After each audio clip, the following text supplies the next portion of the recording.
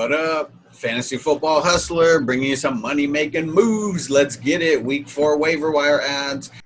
Don't forget, everyone on this list is owned in 50% of leagues or less. So it's getting a little tough because all the best players, they're kind of already owned at this point. Let's just jump into QB, starting with Derek Carr, going up against Buffalo. Buffalo, on paper, they're a really tough matchup, but if they keep getting up the way that they do with their offense, it's going to leave teams open to, just passing more, scoring more. Derek Carr in week 3, 261 yards and 2 TDs versus a pretty good defense. So I think he's someone you can pick up and stream in week 4. Now, Baker Mayfield going up against Dallas. It's almost making me puke in my mouth to say this one, but Dallas, they are giving up a lot of points to the quarterback and a lot of points to the wide receivers. So Baker Mayfield is someone that I think you can pick up and start. A little bit of a deeper dive. Nick Foles, all right, he is the man moving forward. Now they're going up against Indy, so even if you pick him up, this is not a week that you're going to play him, but someone's probably going to pick him up. So, you want to be looking towards the future. He's someone that you might be able to stash. Trubisky is out. Running backs. Okay, so I only got a couple on here. All the best running backs are owned. These guys are Myles Gaskin. He should already be owned, but boy, got put on display Thursday Night Football, 22 rushes, 66 yards. The bullshit was Jordan Howard freaking vulturing him. Man, all right, that was bullshit. And you don't think Gaskin can do that? You don't think he can knock a 1-yard, TD in there? So hopefully in the future, he's getting more of the goal line looks.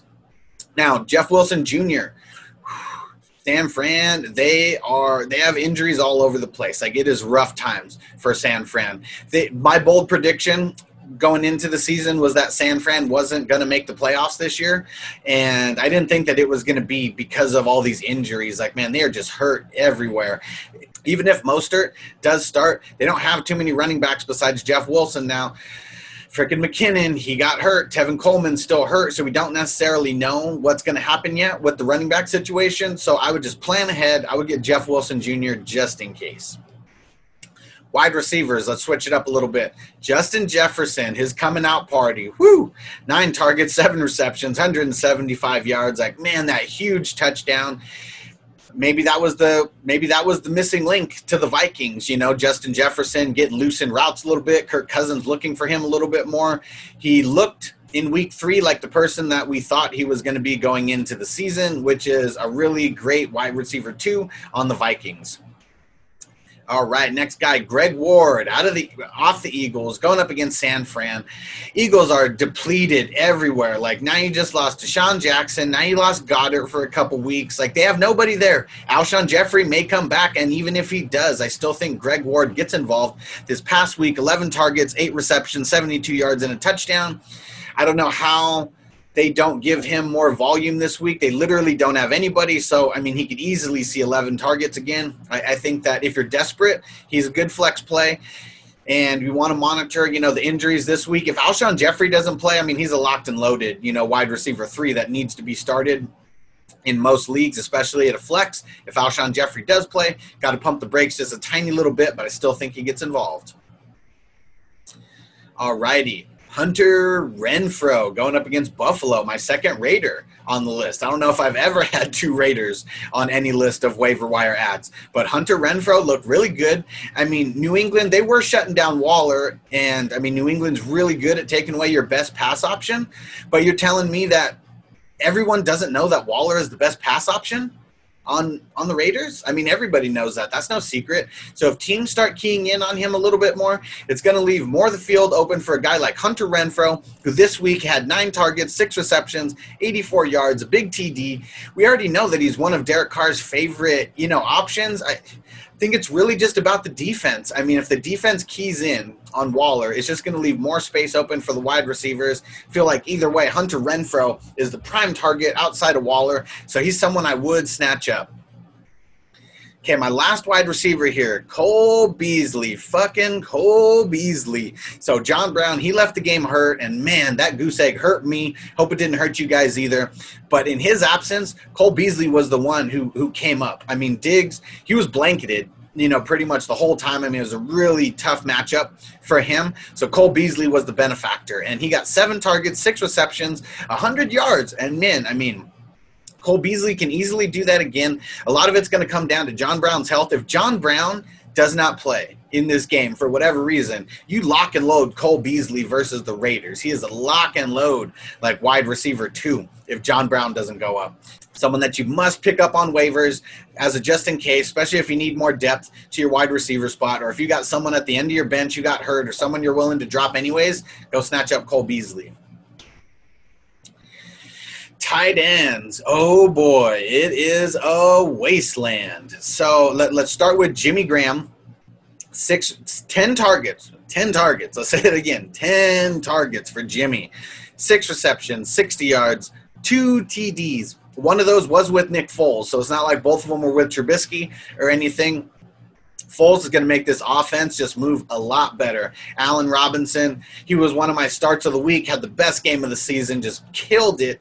Jimmy Graham wasn't even on my radar. He is now, because with Nick Foles out there, he's going to be spreading the ball a lot more, going to be making more calculated and smarter decisions. Jimmy Graham, I think, is someone you can add. I don't know if I'm starting him versus Indy, but the Colts, I mean, they have like really good cornerbacks. We know that. So if there's a place to beat the Colts, it's over the middle of the field. So it could be a really sneaky play, throwing Jimmy Graham in as your tight end or as a flex. Or if you play in 2 tight end sets, he's a sneaky play this week. Okay, someone I talked about last week who underperformed this week, Dalton Schultz. Now, I did tell you that he had a tough matchup going up against Seattle because they do have monsters for linebackers. And, he didn't do too bad, for tight ends, because tight ends is a fucking wasteland anyways. 6 targets, 4 receptions, 48 yards. He is the number 3 in that offense. I feel like it's Cooper and Lamb, 1A and 1B in the pecking order there. And then I feel like Schultz is the number 3. I know that Gallup got some work, but I feel like Schultz is like the target monster, and we know that Dallas, we know that they love to throw to the tight end. Dak especially, but we know just their scheme is a lot around the tight end. So if Schultz is available for whatever reason, I mean, it doesn't matter who you have as your tight end. I would pick him up as a good backup, and if you're hurting at tight end, I would pick him up and play him. They're playing Cleveland this week, so really good person to pick up and play this week if he's available on waivers.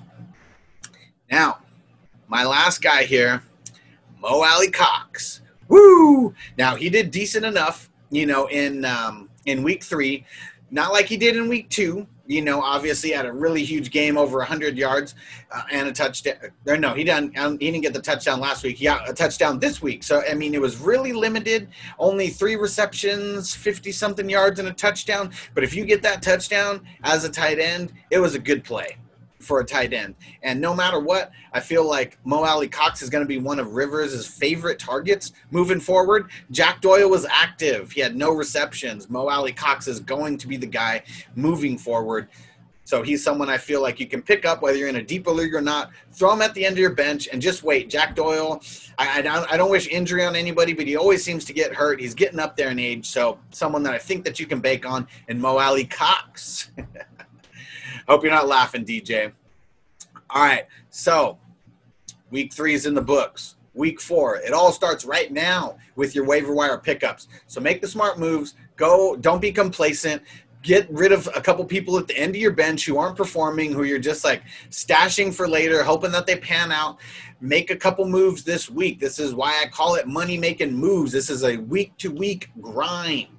So make sure you follow me everywhere on social media for all updates. It's at FF Hustler 420. If you play in IDP leagues, go make sure that you check out my defensive series, my IDP series, Defense Wins Championships. I'm bringing the heat, baby. Every single week, I'm bringing you the waiver wire ads, just like for offense. I'm bringing you the starts of the week, all that type of stuff. You want to go check it out if you're in an IDP league.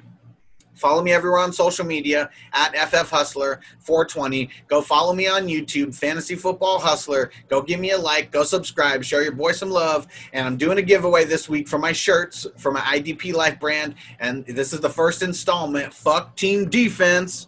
Get it, baby. Fuck Team Defense. And if you sign up on Patreon, you can get into that and get the most and get bonus entries. So you get entries, everything you do, whether it's following me, whether it's liking the post, whether it's sharing, anything like that, you get entries. But if you sign up on Patreon, you're getting triple the entries for the next 2 weeks. I'm doing this giveaway, one shirt this Saturday, one shirt next Saturday. So make sure you go join on Patreon so you can get triple the entries. Normally it's 5 entries for signing up on the $1 tier. So you're getting 15 entries for signing up on the $1 tier. What the fuck are you going to do with that $1? Literally, what are you going to do with that $1? Spend it on the hustler, support someone who's trying to build up the fantasy football community on Facebook, someone who's chasing their fantasy football dreams. Go support the hustler, baby. $1 tier, that's all I'm asking. There's more, so if you want to support more, go do it. $1 tier, I know you can afford it. Go support the hustler and this dream that I'm carrying on. I'm bringing you stuff every single week and every single day. Okay, I'm bringing you videos every single week, but I'm bringing you content and news every single day on Patreon, on Facebook, on Twitter, on Instagram. Go follow me everywhere. Go sign up on Patreon. That's what you want to do right now. Go sign up on Patreon. It's Patreon/FFHustler420. Go do it right now. What the fuck are you going to spend that dollar on? Spend it on the hustler. Spend it on someone trying to support my dreams. Let's get it, baby. Week 4, waiver wire ads. Let's get it. Championship starts right now with the moves that you make this week. Peace.